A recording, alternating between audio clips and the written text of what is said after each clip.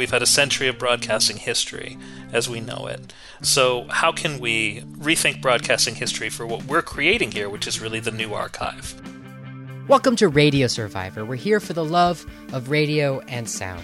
My name is Eric Klein. With me today is Paul Rees-Mandel and Jennifer Waits, and we're talking about the preservation of radio on the 100-year anniversary of broadcasting. It's coming up in the year 2020, and as today's guests will let us know on the program, the archiving of the sounds of those 10 decades of radio is a patchwork.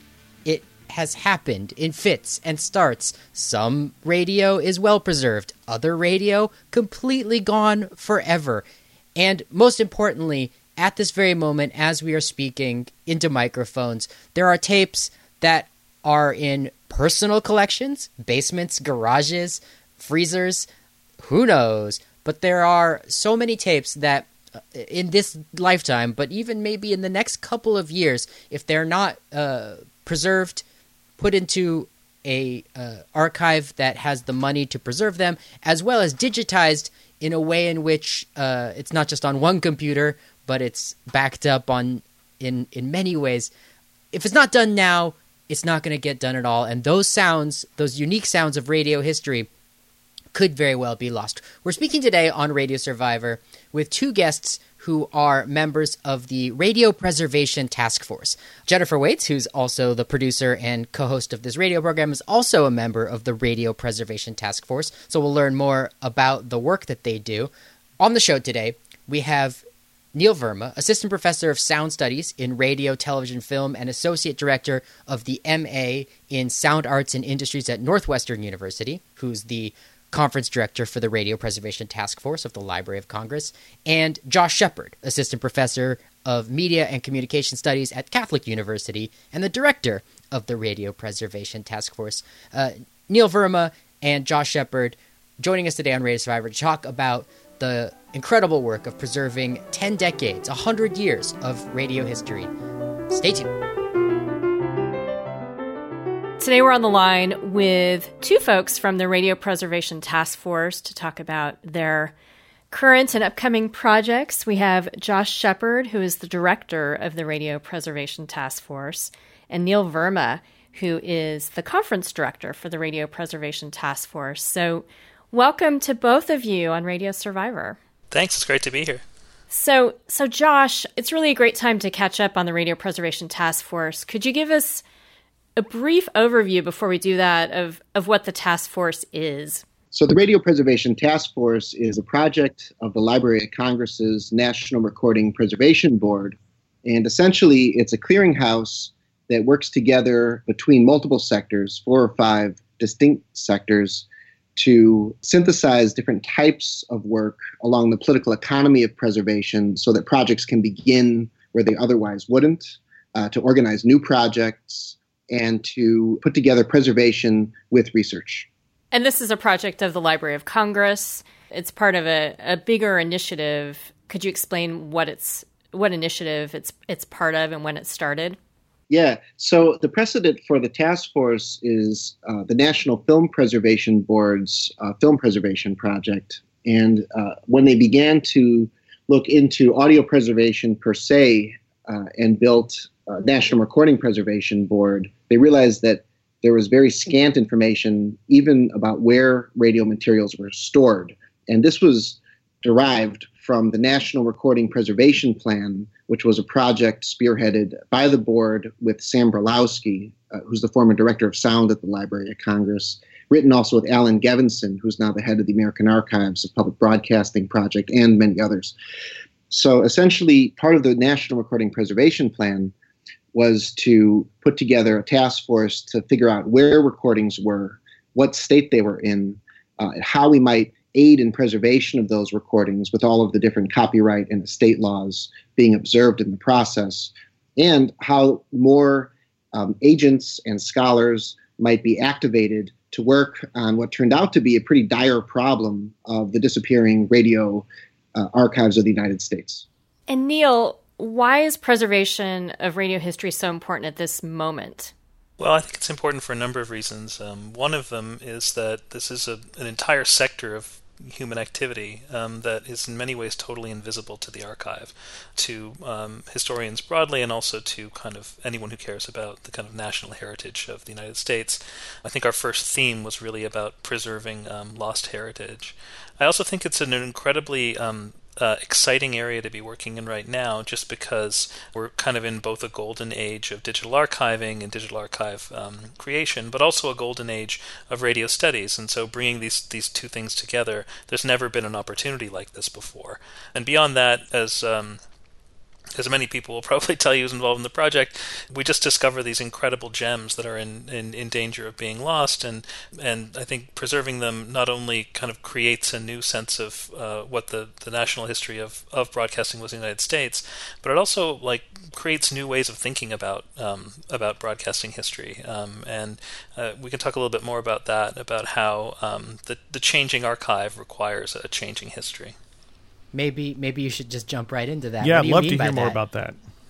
Yeah, well, this is one of the things that I think we're going to focus on in the upcoming conference is, we've been broadcasting more or less for about a century, broadcasting in the sense of point-to-mass licensed communications. There are a lot of debates about what counts as the first broadcast and why we should think of it that way.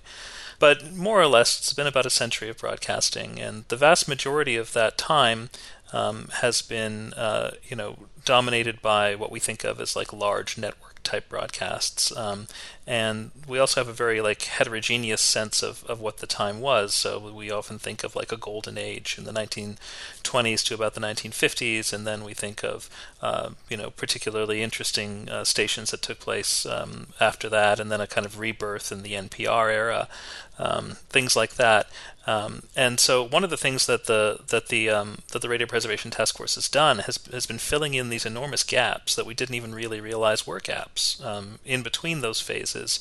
And some of those gaps are social, so we're uncovering all kinds of interesting things about indigenous radio, about African American radio, about radio in borderlands, queer history, things like that. And some of them have been temporal. So I think now, thanks to the Preservation Task Force, we're able to think about radio history more as a full picture, as a lineage that has a beginning and a middle and end, rather than a bunch of different spots. Well, when you have a different, go sorry, ahead. Neil. I just want to ask again. Tell us more about those gaps. What's one of the biggest ones you think that that the work of the Radio Preservation Task Force is filling in those gaps? Well, I think a few of them that I've already mentioned. I think queer history, African American history are really important ones. Increasingly, non-English radio. I think the biggest gap that's really out there is community radio and college radio stations, places like that has really been very invisible to the archival eye and therefore the critical eye, and also just the sense that we can get people in the same room who are working on stuff from the 20s and stuff from the 2000s. We often think of radio history as these small pointillist moments, but now we're getting this sense of in which broadcasting and the practice of radio is this large, complex, incredibly difficult to assess but exciting unfolding of a whole bunch of different techniques and communities and audiences. Neil, you also mentioned it's a golden age of radio studies, and I'd love to have Josh chime in on that. What's going on in radio studies right now? And Neil sort of alluded to that you can have scholars talking about the 1920s and also contemporary things that are happening in current culture in sound. So if you could talk a little bit about that, that'd be great. Yeah, I think that, Neil's work, for one, is a pretty good exemplar of the application of film textual analysis and historiography to radio, and that in its own way has been new and influential on different people in the field.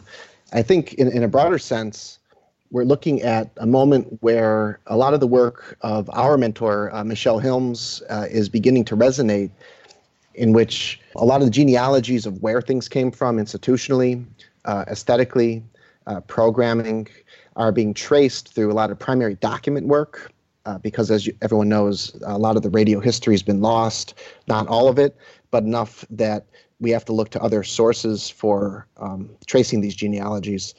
Also, radio has, in a way, gone from a kind of obscure topic within film and media studies that was always present, but perhaps always in the backseat, not driving, to having quite a few transnational relationships with federal governments, with public institutions, across disciplines. And the emergence of sound studies has really helped attention to radio, but so has radio studies' intrepid approach to spreading the word about radio, in that we've just started working with all kinds of different divisions of audio stakeholding in the U.S. and around the world. And this has in turn given a lot more exposure to our very few but excited scholars that are associated. And I think that, we're looking at a small group as usual of radio scholars, but with a very large group of friends. And this is in part because of those who built those bridges for us. I especially should point out Christopher Sterling, retired associate dean at George Washington University, who's the founder of the task force and its first director. And he, in his own way, kind of conquered D.C. And when he retired, all of the founders of NPR showed up at his retirement and toasted him, for example.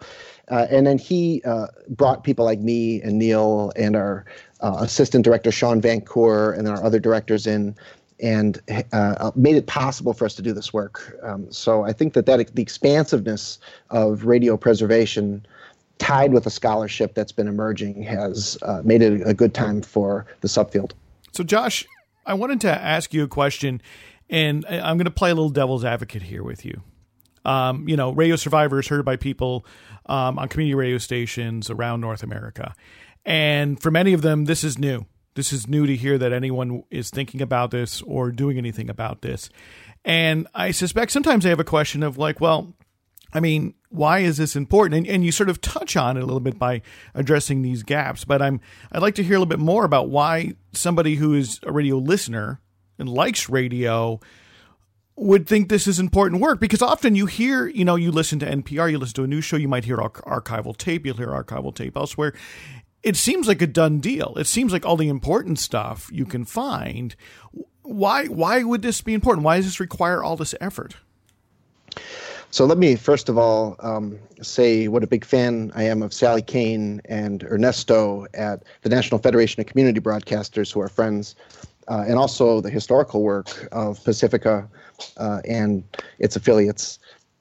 I think there's really three major reasons that radio preservation should be of note for community broadcasting. The first is that this is true for all radio. A lot of the materials that you might have on your shelves could be degrading or decaying. So I'm actually gonna pinpoint my question, because maybe I didn't ask it well. So I'm thinking less about the broadcaster and more about the listener. Right, the audiences. The audience who's here thinking, okay, I'm hearing about these folks who are preserving radio stuff and doing so as part of a federal agency for all intents and purposes. Why is this important, or why is it important that that this is something being done by the Library of Congress? Well, part of the question is when I talk to my students, one of the things I teach them about media history is that one of the exciting things it opens up for us is the question of who history's for. If history is just quotes from Franklin Roosevelt, if history is just the War of the Worlds broadcast, if history is just, the first time that Elvis was played on a certain radio station or something like that, then I guess maybe we do have an adequate a record of that. But what if history isn't that? What if history is actually the texture of experience that average ordinary people have, and the different textures of experience that result from growing up in different places, having different communities, coming from different backgrounds? I teach a critical theorist named Raymond Williams a lot, and Williams has this idea, what he calls the structure of feeling. And what he says is that, we tend to think about history in terms of finished products, things that are we can point to on a shelf or on a wall or in a text, and we say that's history. But what that misses is all of the feelings and ideas and thoughts and expressions that went into the creation behind whatever the finished product is. And there is really no medium that explores that, or what he calls culture when before it's solidified, like while it's still in solution. There's no medium that captures that better than radio.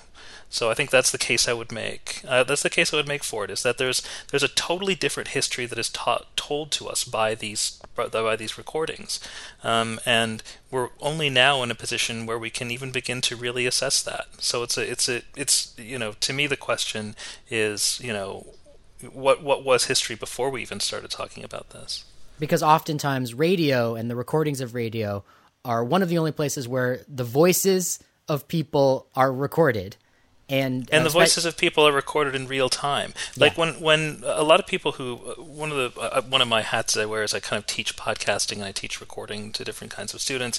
And I did this project recently interviewing other professors who do similar things. And one of them had this really great insight, which is that when you get people to record their own voices as they're thinking things through, you have this experience of their thought process that's totally different than you get from when you read a paper by them. When you read a paper by them, you're not hearing them think in real time. When you listen to a recording of someone, especially a broadcast recording about something really important about public affairs or religion or sports or God or who they understand themselves to be, like these really profound things, you get to hear them happening in their minds in real time. And there's no other resource that I know of that provides access to that. Yeah, and it sounds, we think about that sometimes with podcasting where there's all these writers who get to think out loud and you hear their voices and their thoughts in the moment in the 21st century. But to think that there's that opportunity to hear people's thinking in real time, but in the early half of the 20th century is very exciting. That's why preserving radio is important. Yeah, and not just for famous people too, Right. Right, and I was going to sort of draw it out and apply it to the gaps that you put out there. So is what you're saying that, we might have the voices of queer people, of African Americans from, the 1960s or earlier, having access to media that often was directed at their own communities, African American folks talking to African American folks on the radio. Right. In the same form, right? And that is otherwise very hard to access, because even if you were reading it in, say, a black paper from the 1950s, it wouldn't be the same thought process or voice as might have been expressed on the radio in a more extemporaneous, half-hour kind of format. Is that kind of, am I getting the essence of it there? I think that's true, and I also think that there are just elements of, vocal experience that can't be captured in text. If we had, theoretically speaking, there's all kinds of interesting things you could do if we had like full transcriptions of all these broadcasts we're talking about, and hundreds of thousands of broadcasts. I suppose there's some interesting searching things you can do, but I'd still rather hear it. Yeah. I still think that there's some kind of information and some texture of experience that you can't find. There's no way to know if someone's smiling or frowning unless you hear their voice while they're talking. That's true, and also, you don't get to hear, modern language as it evolves. You don't get to hear inflection. You don't get to hear all these subtleties that you hear in your own mother's voice. And just speaking as someone who's spent a long time researching or listening is at the core of my practice. I just really feel like there are kinds of thoughts you can't have about this past unless you listen to it. Well, we're on the line. That's the voice of Neil Verma, Conference Director of the upcoming Radio Preservation Task Force. We're also joined on Radio Survivor Day by Josh Shepard, who is the head of the Radio Preservation Task Force. My name is Eric Klein. I'm here with Paul Riismandel and also Jennifer Waits. Now, Josh, why is 2020 a significant year for broadcasting history? So 2020 turns out to be the apocryphal 100th anniversary of the KDKA broadcast out of Pittsburgh. And so it's not totally clear that is the 100th anniversary of broadcasting. And it's actually we debate first claims all the time on Radio Survivor. Yeah. It's just you kind of need an in for a conference. Exactly. And it seemed like a very good one. Last conference, we were able to commemorate the 50th anniversary of the Public Broadcasting Act with NPR and a Corporation for Public Broadcasting and many of the founders of PBS shows. And of course, that part was organized by the American Archives of Public Broadcasting and WGBH. And this time, we were looking for another reason to keep the preservation work going. And so that milestone really popped out at us. And actually, it was pointed out to me by Dave Walker at Smithsonian Folklife. He said, "Is that the reason we're having the conference?" And I said, Yeah, that's why. And tell exactly listeners more, Josh, about what this apocryphal 100-year anniversary is. Yeah, I'd like to defer to Neil on this. Okay, good. Well, so the until 9 out of every 10 textbooks that you look to for the history of broadcasting will say that the first broadcast was, in terms of a point-to-mass licensed broadcast, was done by KDKA in Pittsburgh on November 2nd in 1920, and that would be the election day, so it would be election returns. And so it's nice that it maps onto a kind of a political history. Now, if you look into it deeply, you'll find out that around that time, there's lots of other stations that are also doing things like point-to-mass broadcasting, and then you have to start thinking about, well, what do you mean by point to mass? What is that? How big does a mass have to be for it to be a point to mass? And one person then you have speaking to think into about, a microphone to an audience of some amount of people with radios. Yeah. And we're not exactly sure how many people listen to it in that particular broadcast. So there's a bunch of different, and there's a bunch of other stations that were doing something very similar around that time. So you kind of have to think about what the definition of terms are, and there's also something about governmentality in it as well, right? What does it mean to have a licensed broadcast versus an unlicensed broadcast? Right. And it is true that this 1920 date is also the culmination of a whole bunch of different kind of technologies and experiments by people like Reginald Fessenden, Frank Conrad, Edwin Armstrong, people like that, without whose work none of this would have been possible. Also, a certain kind of commercial culture was required, so department stores were also selling receiver sets around this time, so were there not receiver sets, you probably wouldn't have had point-to-mass broadcasting. So the point is, it's a complicated and contested history, but one of the great things about radio, I think every radio historian, everyone who's ever really looked into the medium will find this, is that even anytime you try and find an origin point, all of a sudden you find something else, or you find it to be more complicated.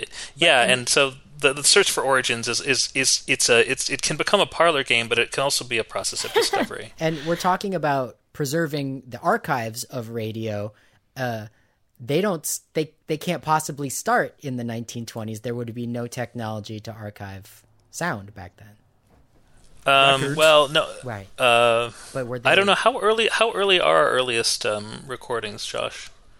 So the earliest transcriptions we've turned up are, I think someone's going to be angry at me about this because I'm going to get this wrong. I'm going to say like 27 or 28 around there. Yeah. And by transcription, you're talking about audio recording. The technology was called transcription discs.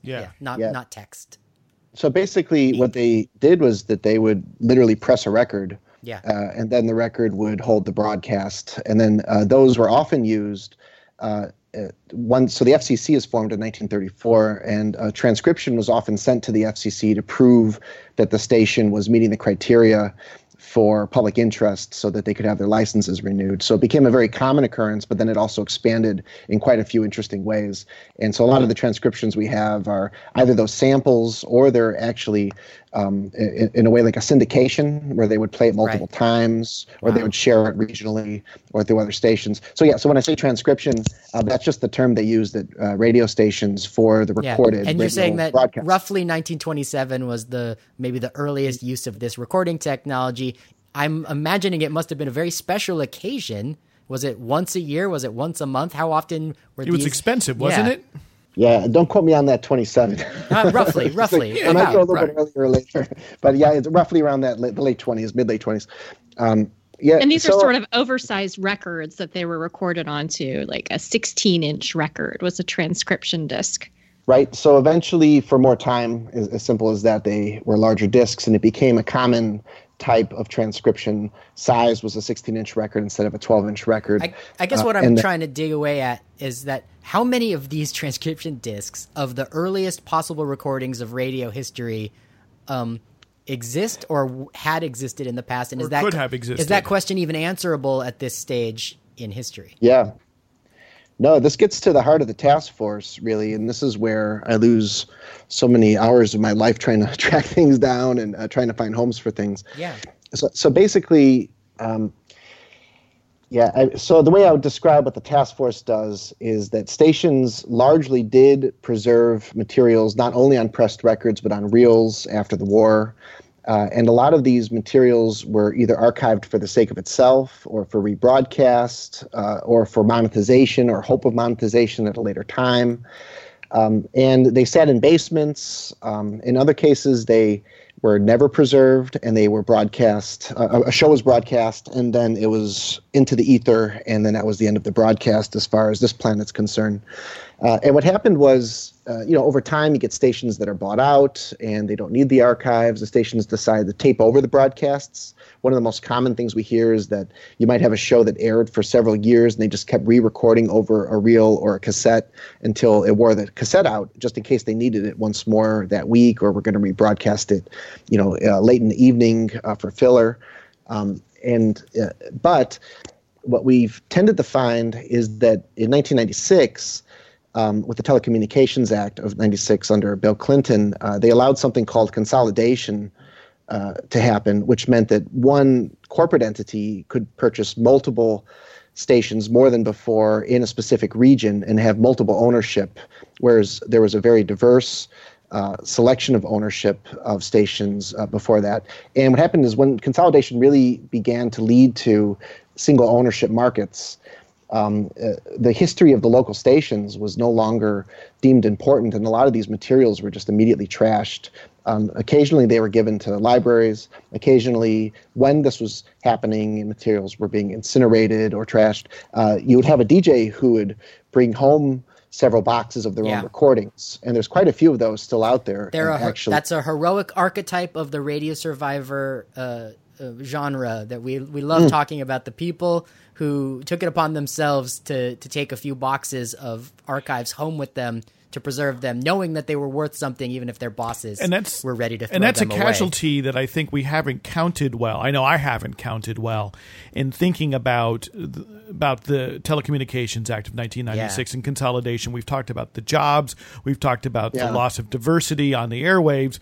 But to think that, because I've known people who worked at some of these stations at the time in which they were being actively consolidated and told me about warehousing equipment because they were going to take 6 studios and combine them into one in one building, and just warehousing equipment, and it was happening willy-nilly.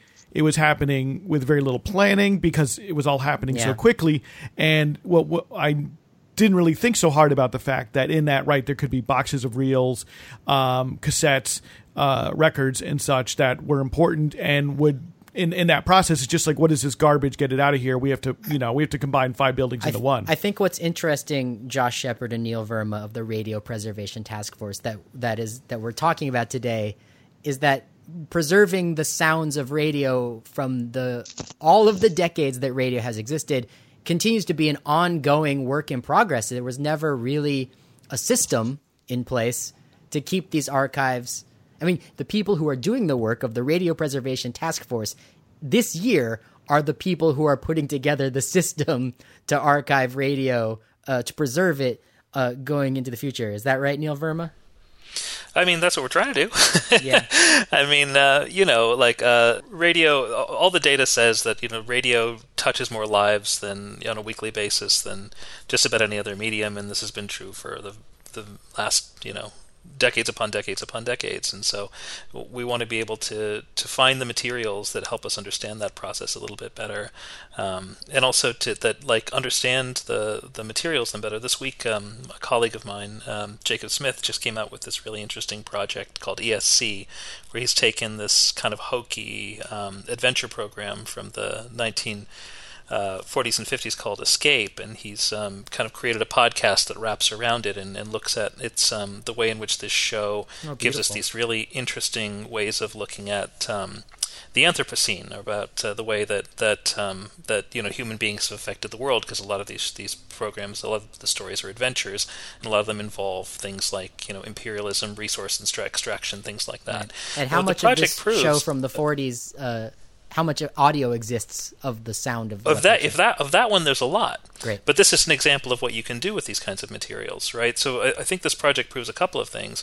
One of which is that you're able to make a kind of cutting edge, kind of avant-garde historical podcast using these methods. Yeah. And second of all, the notion that these broadcasts are dense with historical information. This is something that has been really important to me to try and think about and try and convince people of, that like these broadcasts, we think of them as these kind of corny old stories, but if you really listen to them and you pay a lot of attention to them, you can find out about things like that you wouldn't expect to be able to find about, like the history of department stores, the history of resource extraction, the history of imperialism. All these things are kind of encoded in all these little narratives, and if we hadn't preserved them, we wouldn't even know that. So Neil, you're the conference director, and so far there have been 2 Radio Preservation Task Force conferences, and I went to both, and it was just amazing to hear about all of these types of projects, some of which both of you have alluded to, all the people doing work to uncover archives. There were interesting conversations between collectors and archivists, which I found fascinating, and the important role that collectors play in this as well. So as you're looking ahead to the next conference in 2020, what are some of the things that you're hoping to accomplish with that event, and can you tell us when that is, so that we can mark our calendars? Yeah, well, we're trying to get as close as we can to this, what we're calling the apocryphal date, which would be late October, early November in 2020. That would be the 100th anniversary, and while it's true that radio. like. Of broadcast radio, yeah. as we kind of know it, broadcast voice-based licensed radio. So you end up introducing a bunch of qualifiers to it, so it sounds a bit less inspirational. I'm currently thankful I'm not an academic, and I'm just a podcaster, so I can generalize at my leisure. All right. Well, I'll leave the generalization to you, and I'll be the qualifier. The 100th anniversary of radio broadcasting coming up in the year 2020. Yeah.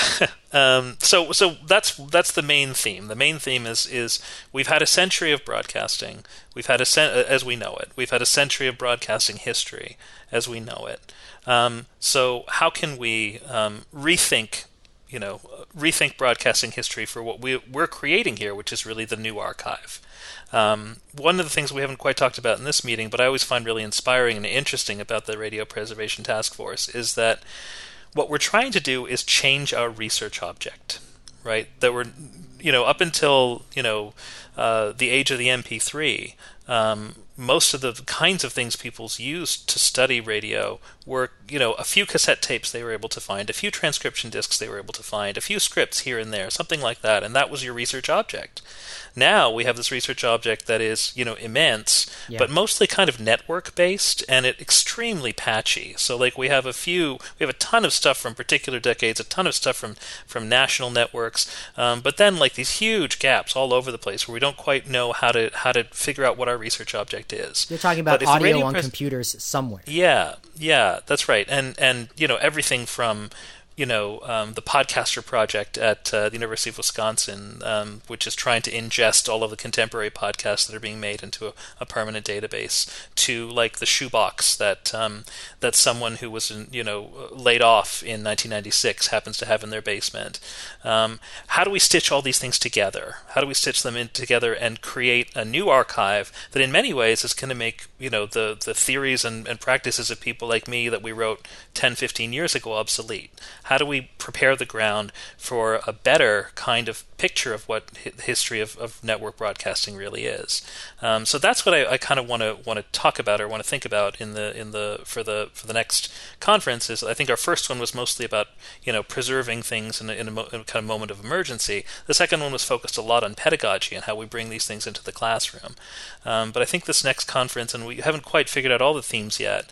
One of the things we want to do though is to say, now that we have a new archive, what could the new radio history look like? How could we make it more diverse? How could we make room for a lot more voices than were there in the past? How can we honor our kind of roots in cultural studies and social and political history and things like that?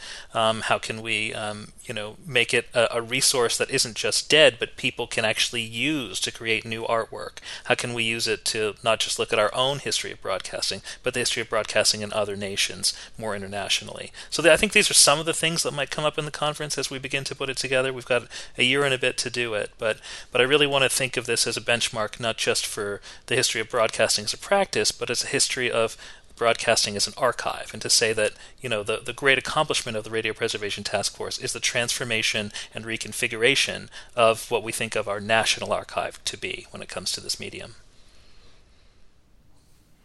I can't wait. I just can't wait, Neil. And I know that you're going to have to take your leave right now. So thank you so much for joining us. It's been great to be with you. Show. Thanks.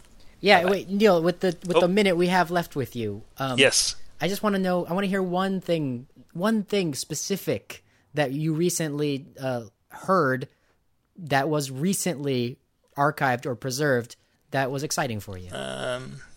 So I was at a conference. There's an interesting conference or an interesting festival in Ireland that is held every couple of years. It's called Hearsay. Mm-hmm. And it's kind of an interesting space. It's in this little mountain village, and it's sort of where the radio art world and the radio podcasting world kind of meet once every year or so. And I went to a radio screening by an outfit called Radio Atlas. Have you heard of Radio Atlas? Oh yeah. Yeah. So they did this screening of a piece that I'd always wanted to hear, but I had only ever heard about as a rumor. Mm-hmm. And it's by a guy named Stephen Schwartz, and it's called, I think, the Night Watchman or the Night Guard or something like that. And he was American, but this was done, I think, in one of the Scandinavian countries. I want to say Sweden. Anyway, and the reason why it's famous is because Schwartz invented this interview technique in the making of this piece, which was, I think, from 1970. And the technique was they were interviewing this night guard at the morgue, essentially. And so all the things he has to say about are kind of these spooky, terrifying, gothic, but also kind of very earthy things. So it's a bit like you think of the grave diggers in Hamlet, that kind of character. Right. It's like it's his job as well as being spooky. Yeah, but he's going to talk about skeletons and skulls and stuff like that, but he's not going to talk about them, he's going to talk about them as things of the earth. Anyway, so they interviewed him in an interview and weren't getting the performance they wanted, and so what Schwartz did was he brought him into the studio, turned off all the lights, had him lie on his back, wow, and lit candles and walked around him as he narrated his story. And this technique has been called the full Schwartz since that time. And this piece is, theoretically one of the origins of this technique. Anyway, so what Radio Atlas did was not only did they get the rights to be able to play for us in the original language, but they were also able to obtain the rights to create a translation, which we watched on screen as we listened to it into English. And so they would never be able to do it in online or in broadcast or anything like that. The licensing was very difficult, but only because this piece was really preserved very well and thought about very well and curated very well were we able to take this radio legend and give people access to it for the first time. So for me, it was Amazing. Like a really exciting, yeah, we super need a bootleg. We need a bootleg of that. Yeah, well, I really think that what Radio Atlas does is just one of the most important things that's happening in international radio right now. But that's the kind of thing that we can and we're able to develop a culture of in this country, and far at a scale far outstripping any other nation almost, with so much material to work with. Yeah. But that's the kind of thing I really want this conference to encourage, not just appreciation, preservation, but preservation with a mission. Preservation with an ability to reuse. And this has been true of so many projects we've seen come out of the Radio Preservation Task Force or associated with it. The Studs Terkel Radio Archive is another great example of someone who's taken this incredibly rich national resource and put it in the hands of new creators. Yeah. That's the kind of stuff that. Yeah, and I just feel like it would be something that has been coming out of this project and will continue to come out of this project. Well, Neil Verma, Conference Director of the upcoming Radio Preservation Task Force of the Library of Congress, thanks so much for sticking with us today on Radio Survivor for an extra minute to share that nugget of radio. Thanks very much for having me. Yeah, before Neil goes too, I just want to say that I wanted to announce today and take this opportunity to announce that this morning I was informed that we have been approved for the dates of October 22nd, 23rd, and 24th, 2020 for the next conference. It'll be at the Library of Congress in the Madison Building on Capitol Hill. Wow, breaking news. We're talking to Josh Shepard about the Radio Preservation Task Force and its upcoming conference in 2020. And Josh, Neil was talking about some of the finds and some anecdotes about projects that people have been working on as part of the task force. And on Radio Survivor, we've been lucky to be able to highlight a number of these projects and scholars, including queer radio history, and we also learned about an amazing, intriguing station in Uruguay that was led by women, and learned about the efforts to tell the story of some of these hidden histories of radio. The incredible history of Radio Femenina, almost totally lost, and so fascinating. Please go to the show notes of today, radiosurvivor.com, to listen to that episode. And I know that's a big part of what the task force wants, is that materials are uncovered and brought to light and used by people and heard and used in the classroom. So I'm curious if there are some particularly heroic tales of saved collections or stories that you've enjoyed during your time working on this massive project. Yeah. So there's a few questions here that I'll answer. The first is the estates question, which is how do you get something heard? The second is stories of preserving it. And then the third is, the purpose of preserving it.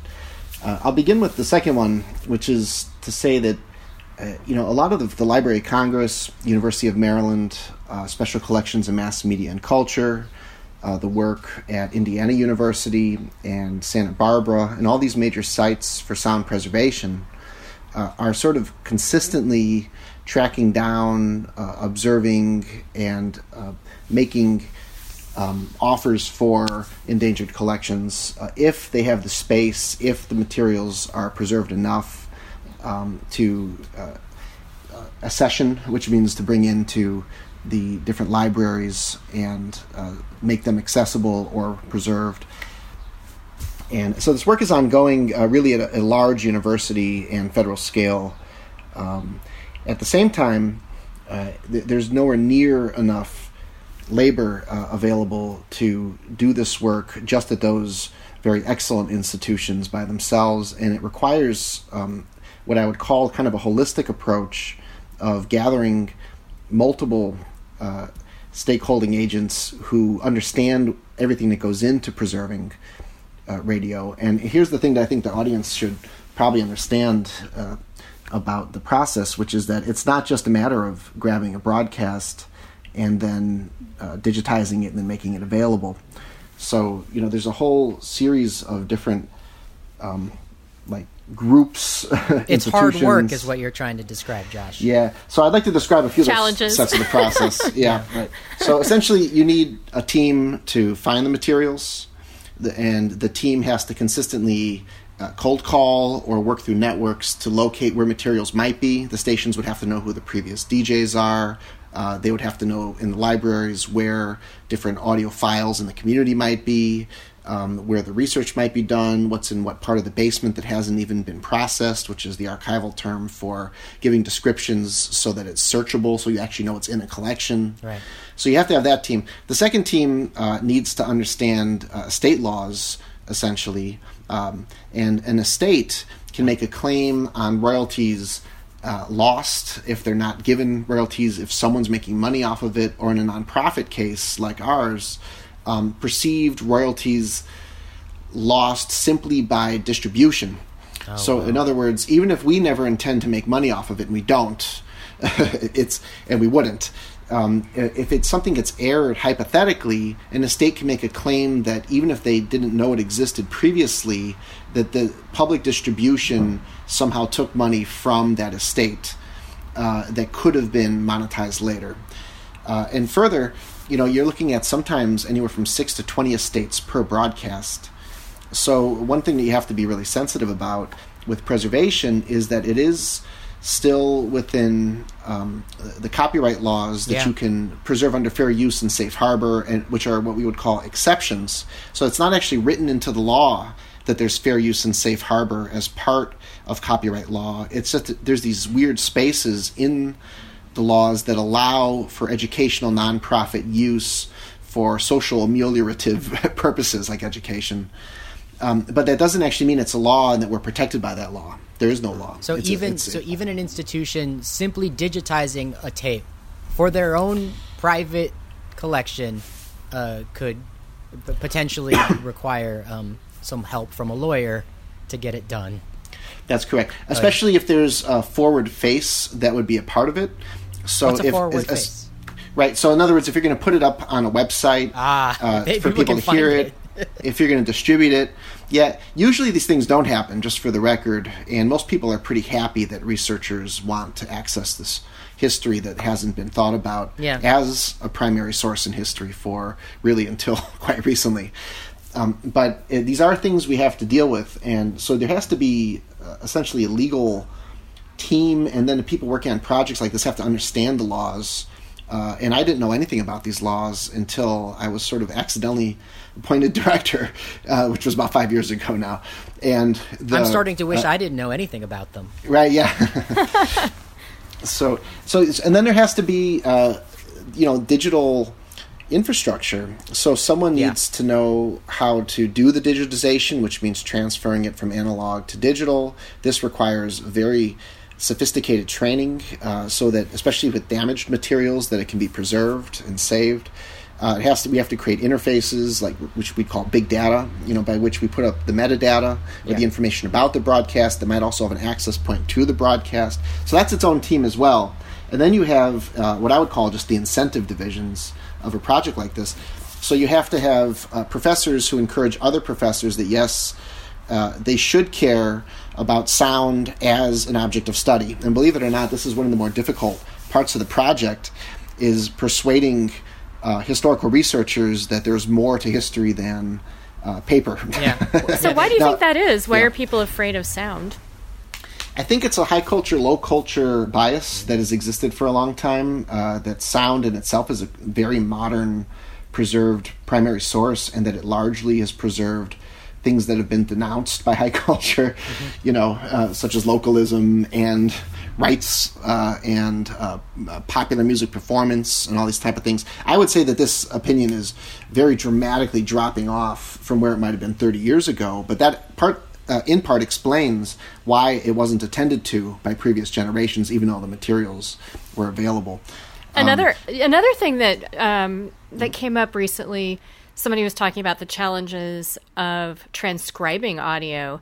So do you think that could have something to do with scholars being more apt to turn to printed sources because it's easier to process that when you're writing?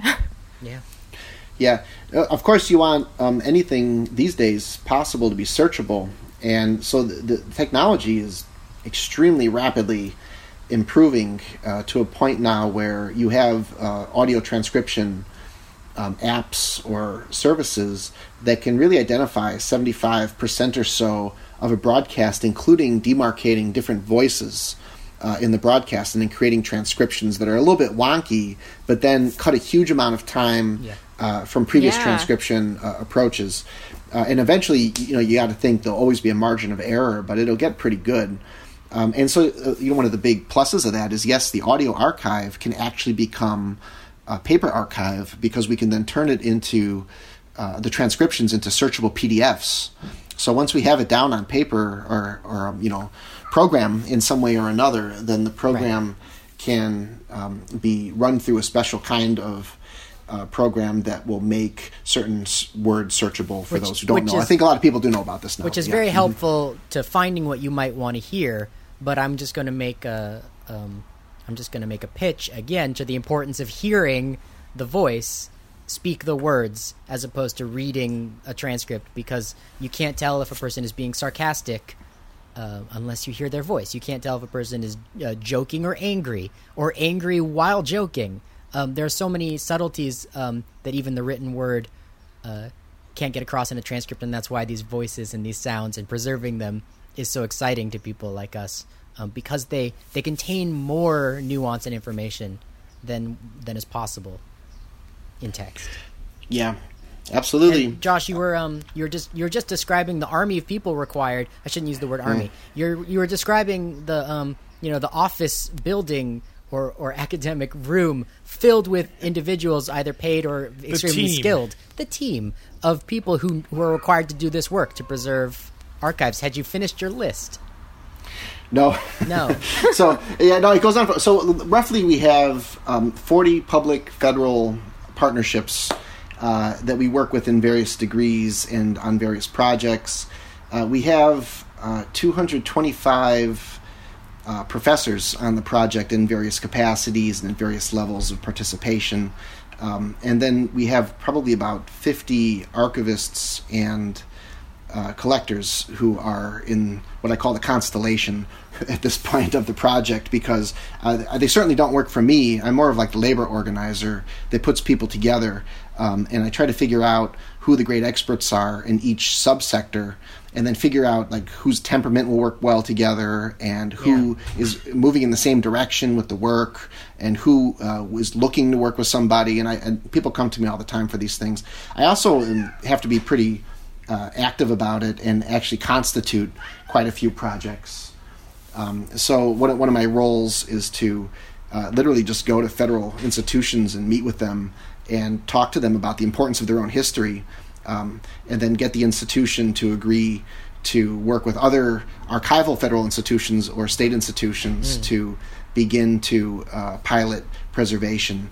And the winning formula on that is always education. It's always that, yes, there are these historical voices that have been potentially left out of the record, and it's our job to revive those memories, and we can do so through sound because they weren't preserved on some of the paper trails. So civil rights, of course, becomes one of the more important histories for this, because there are so many vibrant civil rights histories, but not every one of these histories actually had ledgers or internal correspondence. What are some of the favorite sounds that you've heard as part of all of this work? Yeah, I get to hear a lot of different stuff. I would say when I get to hear new college performances, like in-studio performances at colleges from like different punk bands that I always wanted to hear, or when I hear interviews with great historical figures that people haven't heard before that give a different inflection on histories that we already know. Like there's been interviews with the Black Panther members that have a certain reputation historically, and then you realize they're also great chess players besides being great activists. And I just love the way that different types of civil rights histories articulate strategy. And I think we have a lot to learn from different civil rights strategies and from all sides of the spectrum of activism. I think that there's a lot of Spanish language history that we have never preserved, and you have a Radio Bilingue, and that has just a huge repository of cultural and political history that is just waiting to be preserved, and we've begun to work on that a little bit. One of the things I do a lot, too, is I don't get to listen to things, but I get to read about them because I write a lot of letters for grant preservation, and I work with different universities and institutions, and I'll read about these collections that are not yet preserved that no one's heard about. So one example that we were proud of from last year is the University of Oklahoma was able to preserve a huge number of First Nations and Indigenous peoples recordings that otherwise were degrading, and that got a very good grant. And now it's publicly available on the website. Tell us about that radio, Josh Shepard. What is this? What are these radio stations? Who are these? Are they community radio DJs, and are they news and public affairs programming? What's going on these shows?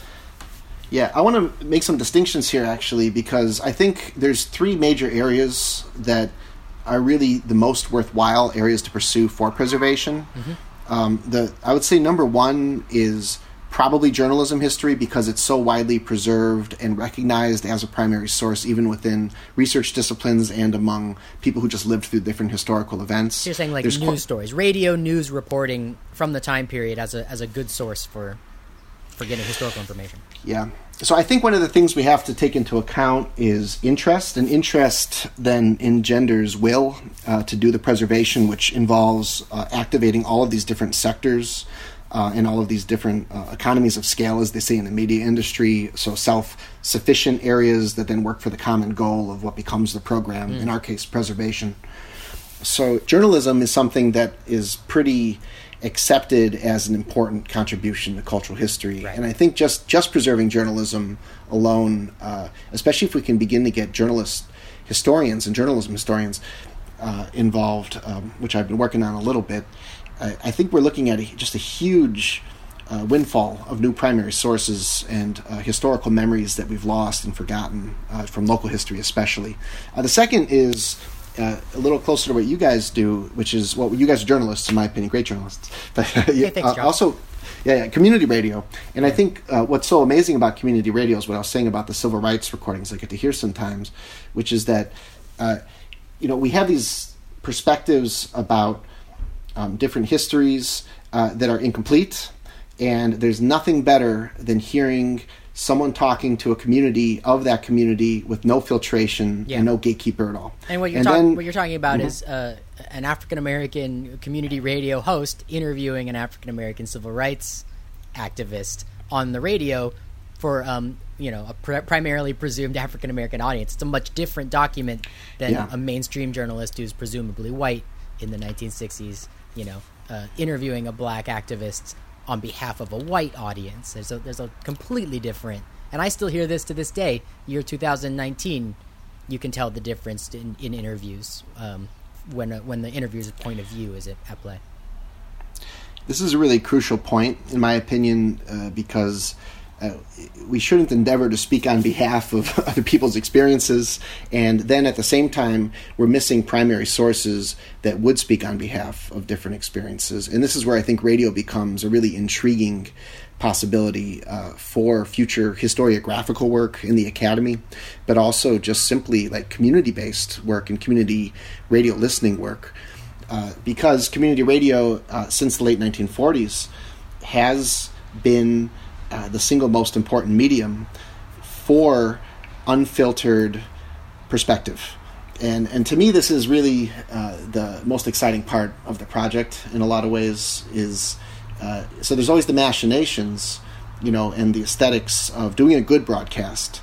And then there's simply just history by sound. And so I usually call that non-theatrical sound, in the case of radio. So we have a lot of radio history that isn't performance at all, which Neil Verma was talking about before. It's not performance. It's not meant to be performance. It is simply communication, and it's political communication. And so I think that if we can really turn the corner on getting, the majority of community and Pacifica broadcasts made available educationally, that we're looking at the biggest contribution to historical research in 20th century American history, that is, in American studies, probably in 50 years. Okay. And so it takes forever, though, to get this stuff done. Yeah, well, Josh, you brought it up, not me. So you brought up Pacifica Radio Archives, and I have some familiarity, both as a former employee of Pacifica Radio, as a starry-eyed youngster who visited the archives in the last decade and really saw what an incredible place it was, but also I don't want to disparage their work. That everyone who was there was a very dedicated, hardworking person, but it was understaffed, it was underserved. And the act of preserving radio, just in the case of the Pacifica Radio Archives, all these incredible radio stations, the 5 radio stations in the network, New York, Los Angeles, Berkeley, and Texas, as well as the affiliates. I mean, it like you were saying earlier in today's episode of Radio Survivor, it's a very labor-intensive, it's a very expensive endeavor to preserve tape. And how do we help? Who's going to pay for it? So that's up to Pacifica as an institution, of course. I would encourage them very strongly to consider the possible applications of this history to research into activism more than the station's domain over the recordings as they move forward. The Radio Task Force is set up so that we can bring really a lot of academic help to write grants. I have my hands on, somewhere between 8 and 12 grant applications a year that I support, and we are a non-competitive institution. Essentially, we're a project, not an institution. So we're a non-competitive project, In other words, I can't apply for money as the task force director. And a lot of the people on the project aren't interested in financially benefiting from it. It's a research project for us as professors. And so, we're good to work with and help out community radio if it's interested in preserving its own history. And one of the things I've talked about, with Pacifica and the National Federation of Community Broadcasters is there are no curricular materials whatsoever in the United States for the history of community radio in film and media studies. So in other words, we have this amazing history that I think is one of the more important histories of American media history, and there's no gatekeeping record of it. There's a few good books about it, including written by people who are interviewing me right now. And then there's also, some places in which it's taught, if there's a specialist in this area. But the generalized curriculum, including textbooks, including literature taught in our classes, acts as though there's only commercial broadcasting. Yeah, right.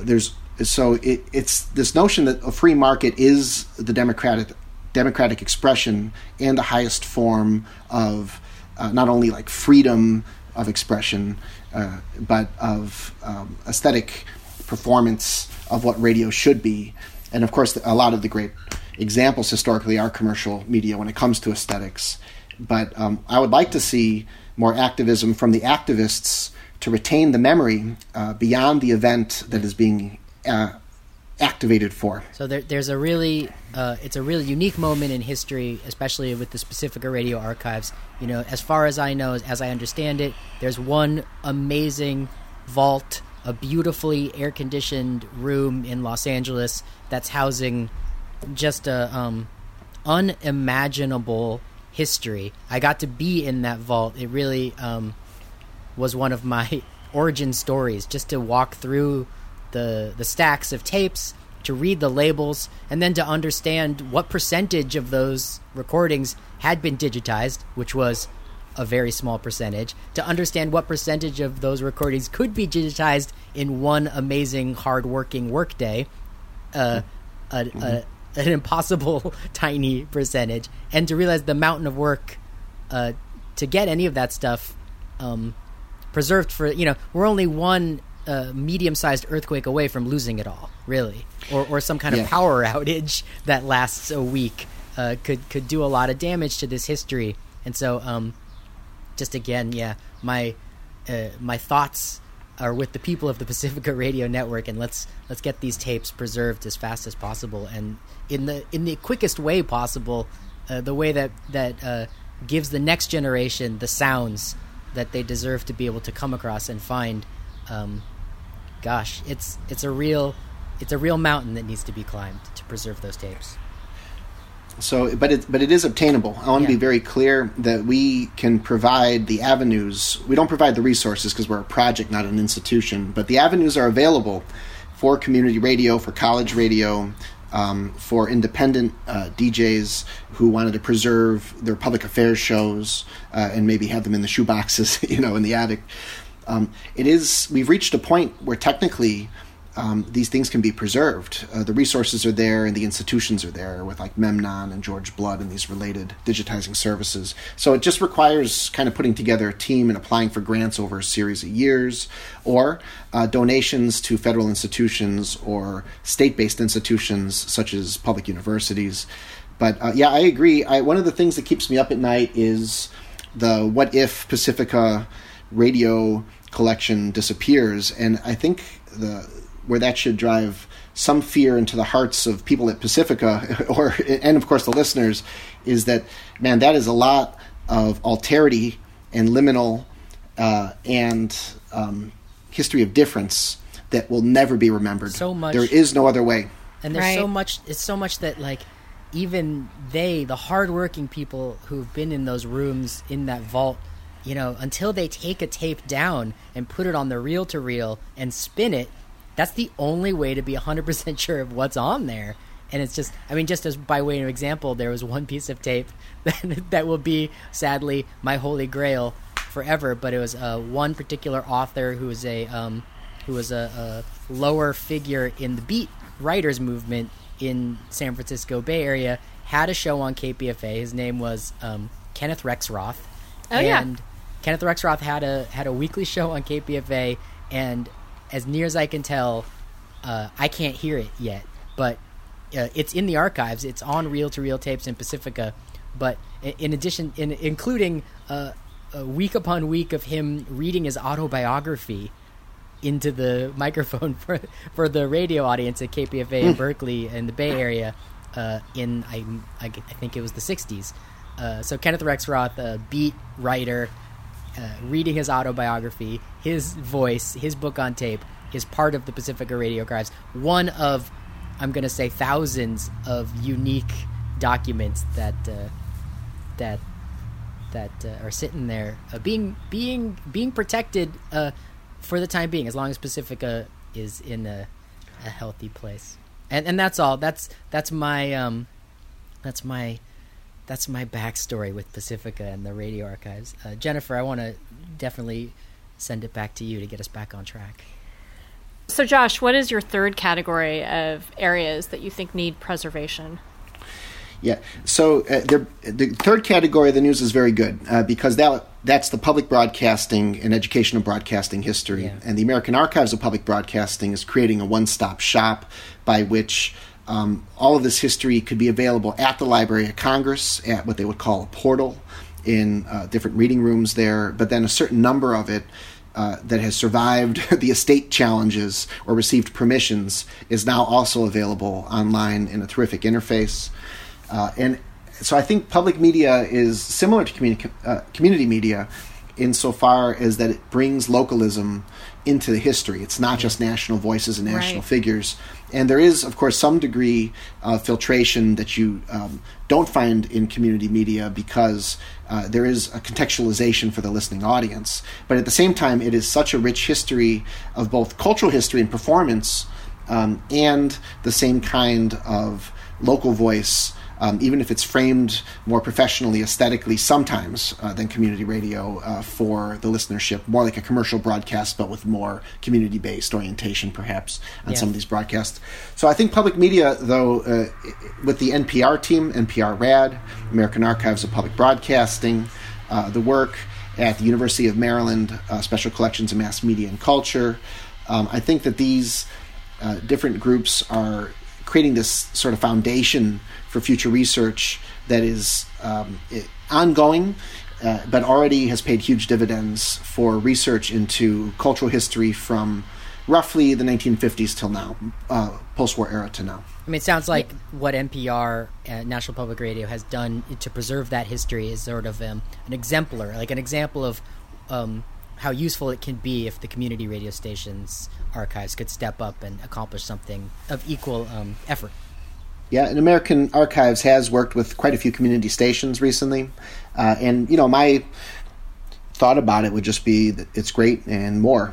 Let's just keep doing it. Yep. Mm-hmm. Yeah, and hopefully all of, that's why I like bringing some of these projects to light on Radio Survivor, too, is that hopefully that inspires other stations to think about how should we be preserving, archiving our history so that people can enjoy these enjoy the work that we've done for years to come, and preservation's an ongoing project. So Josh, it's been great talking to you about the Radio Preservation Task Force.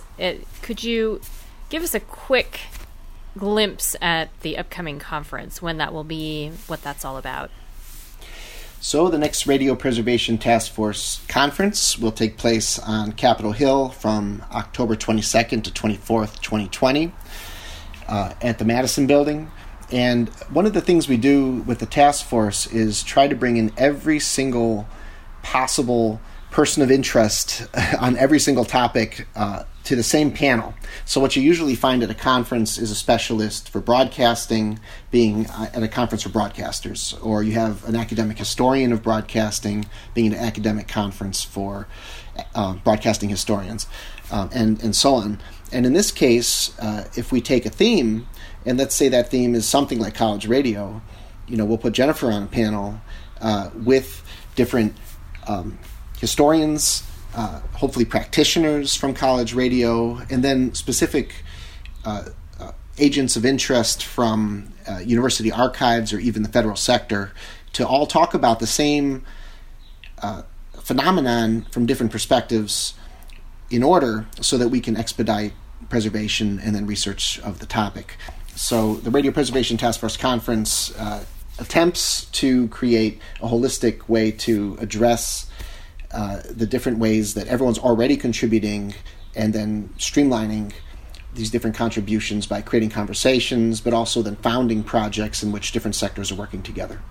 I think that's great. I mean, there's so much relationship building that I think you're doing in your work where, you know, a lot of times it's sort of a hunt to find things and also very important to connect different people to get the work done and also to get an understanding of the materials that are being discovered. And that really is something that I was struck by at previous conferences, that you really work to bring people together rather than having people in these silos that they often exist in. Mm-hmm. So, you know, one of the goals will be that we are able to not only have this meeting, but that the meeting also provides a deadline for certain projects that are moving along at different paces to finish their work, but also to just begin new work. And I think out of the last conference alone, several projects emerged that have already received, federal and different philanthropic grants to do preservation. That's great. Another time I'd love to come back and talk about how difficult it is to just get the money for these projects, because I would love for people to I don't think people should be donating out of pocket for this kind of work, but to have a sense of that preservation is exceedingly expensive, and it's not just expensive, but it has to go through all of these steps I described previously to even get to the money. But what this does is it at least sets groups up that they can begin to seek the money in a way in which they're not necessarily competing with each other and perhaps even working together towards a common goal. And of course, again, in case the listeners are just joining us, this is vitally important to do today, not tomorrow, because a magnetic tape is not on this earth forever. It has a sell-by date. It goes bad, and the sounds are no longer available for our ears unless they're digitized. Right. There's current estimates on some types of tape, and it depends. Some of the more recent ones from like the 1980s on cassette, and of course CDs are more endangered than some of the earlier reel-to-reels. Yeah. But in some cases, we're looking at, archivists tell me, 10-year shelf lives until these materials have decayed beyond being playable. Wow. So it's sort of beyond an emergency, where it's sort of an ongoing crisis that I've learned to sort of weather when I hear new stories about endangered collections. It's like the task of our generation to really take it seriously and preserve the sounds so that the next generation can use their ears and make their own judgments on these voices. Absolutely. Very important work. Well, Josh Shepard. Yeah. Oh. We're all going to say it together. Josh Shepard of the Radio Preservation Task Force. Thank you so much for joining us today on Radio Survivor. We'll have you back real soon. Thanks for having me. Well, my thanks again to Josh Shepard, Assistant Professor of Media and Communication Studies at Catholic University and Director of the Radio Preservation Task Force, as well as the guest on the first half of the program, Neil Verma, who had to leave. Neil is Assistant Professor of Sound Studies in Radio, Television, Film, and the Associate Director of the MA in Sound Arts and Industries at Northwestern University, and Conference Director for the Radio Preservation Task Force. Neil Verma was a guest on a very recent episode of Radio Survivor where he gave us sort of a guided tour, an audio tour of the incredible history of radio drama and its ongoing innovation, as well as just like radio drama. Such a gorgeous thing, because in a lot of ways, the world of podcasting is bringing a lot of new life back into the genre, but it's a genre as old as radio itself, and one that we here on Radio Survivor hadn't ever talked about before, other than in passing. And we devoted an entire episode with Neil Verma, who really has a passion and a depth of knowledge of both the history, but also like what was produced last week. Neil Verma listens to the sounds, has a passionate, strong opinion about why these sounds matter, and shared with us on that episode of Radio Survivor. So check out the show notes, radiosurvivor.com, to listen to that episode, as well as everything else that we discussed today. Chances are we have a link to that stuff at the show notes at radiosurvivor.com. This radio program is also a podcast. You can subscribe to it wherever you get your podcasts for free. Radio Survivor is everywhere where podcasts are available. You can also find out more about how to support the work. Go to radiosurvivor.com/support. On behalf of Jennifer Waits, who produced the episode today, and Paul Riismandel, my name is Eric Klein. Thank you so much for listening. And for the web audience, friends, thank you for listening to the long version, the podcast version of today's episode. I want to let you know that we have a Patreon, and the Patreon has a goal of reaching 100 members. That's it, just 100 people, 100 individuals, which is a very attainable goal as far as our podcasting stats. If you are listening to my voice, you need to know that you are in a very select group of individuals who care about radio, who love radio as much as we here at Radio Survivor do. There are only a handful of you. There aren't thousands of you. And these hundreds of listeners on the internet are a really unique group of people. I kind of wish I could know all of you. And that being said, I really mean it. We always say this on the show, but go ahead and send us an email. Let us know why you care about radio and who you are. And you should know that Radio Survivor is myself and Jennifer Waits and Paul Riismandel and Matthew Lasar, and that's it. We're four people who love radio, and then the other individuals who come on to the show as guests or write for the website, because it is a website that writes about stuff, and like people used to do 10 years ago more often. That's it. And so when you share who you are, when you say hello to us, you're saying hello to those four people. And so much of what goes on the internet these days feels very creepy and impersonal and data miney and sneaky, like for profit in a sneaky way. Like you get something for free, but really they're stealing your economic soul or trying to figure out how to Facebook direct message advertise to you to change your vote in the next election. That kind of stuff happens. But Radio Survivor is a project of four individuals who love radio. And so if you say hi to us, that's who you're saying hi to. So send us an email at podcast@radiosurvivor.com to let us know that you're there. What you think of the show, what you think we should cover next, which episodes were your favorite, which episodes you didn't like. We'd love to hear from you. So that being said, we're trying to reach a goal of 100 supporters on Patreon. I think we're currently have about 30. And we set a deadline of sometime in this summer. I think so. We have about 8 weeks to go, I think. And if we reach that goal of 100 supporters on Patreon, and let me let you know that Patreon is a fundraising website that we use that allows us to ask for a donation of $1 a month minimum, say. And if you give us $1 a month, if 70 people who are listening are able to support us in that way by pledging $1 a month, we get the majority of that money and the vast majority of that money. And then we're able to use it to think about planning for the future of the work that we're doing. And what's great about that is if we know that we have $150 a month coming in from Patreon, right? I'm really talking about pennies, by the way. We're not trying to get paid. Paul Riismandel, Jennifer Waits, myself, Matthew Lasar, this is a labor of love, and the money that we would be getting on this fundraising campaign goes towards the internet that we use, different services that we pay for that make the work of producing a podcast or creating this blog easier. And the goal for this summer is to begin work on an incredible project that I'm so passionate about, that Paul is so passionate about, to begin gathering an oral history of the indie media movement, which, what can I say about the indie media movement? Hopefully, some of the listeners who are hearing the sound of my voice right now know a lot more about the indie media movement than I do. And so I should tell you what it is.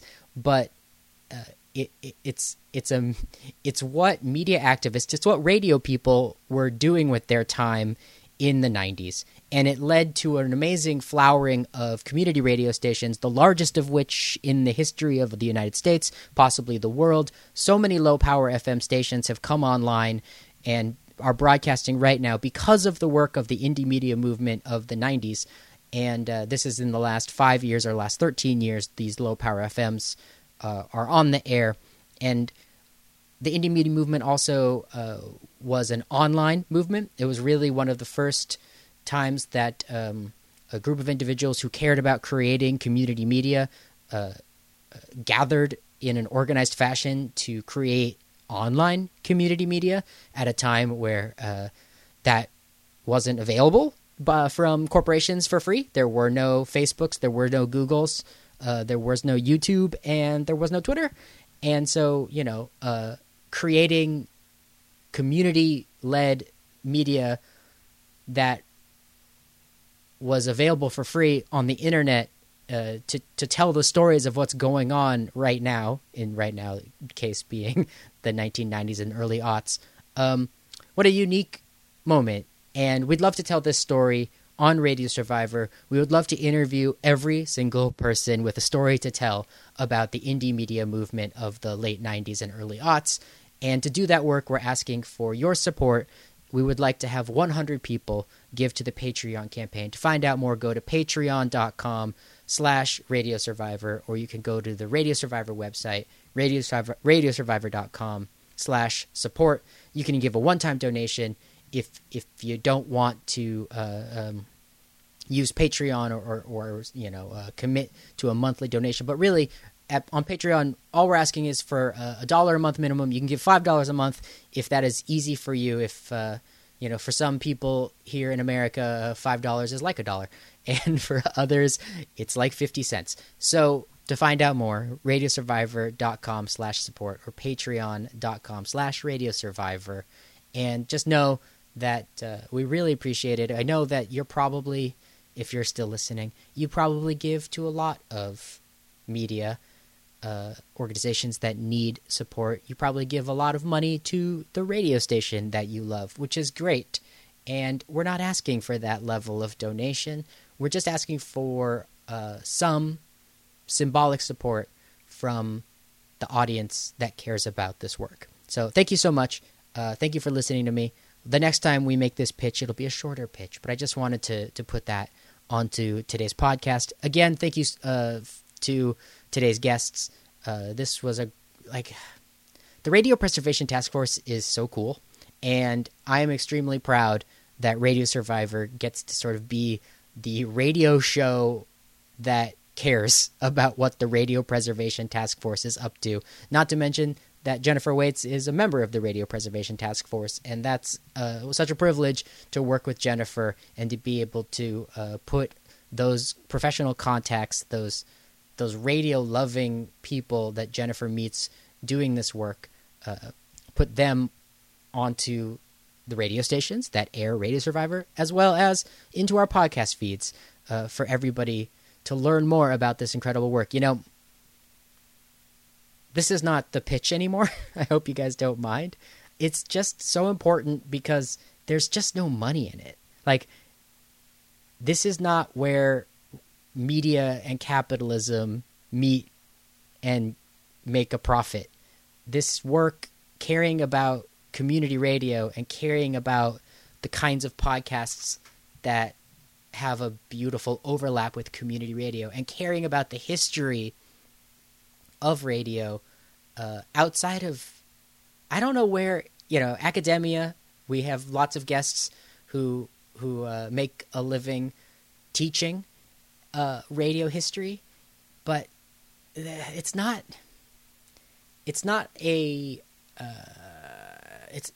like the it's not the NFL. It's not a part of this culture that's making a consistent profit and generating a lot of amazing heat in the world of finance capital. It's a very personal and tiny community of caring individuals who make all this possible. at radio stations all around the country. That's true for all of the stations. And Radio Survivor is striving to sort of help knit that world together in a way that I think there's a few other organizations, obviously, that are also doing that work, and we have them on the show on the regular basis. So I just wanted to say that because it's just such an honor to do the work, and I really am proud of what we've accomplished so far. We put out a weekly radio program, a 1-hour radio program dedicated to the love of non-commercial radio in the United States and around the world. And I'm very proud of what we've accomplished so far in the last, I guess one of the reasons I have to make this speech is we're entering the bicentennial. I think that's reasonable. No, we're heading towards the 200th episode, the 200th episode of the program. I haven't counted how many of those programs have been the weekly radio show, which now airs on multiple stations around the country, which is such an honor, and Canada. And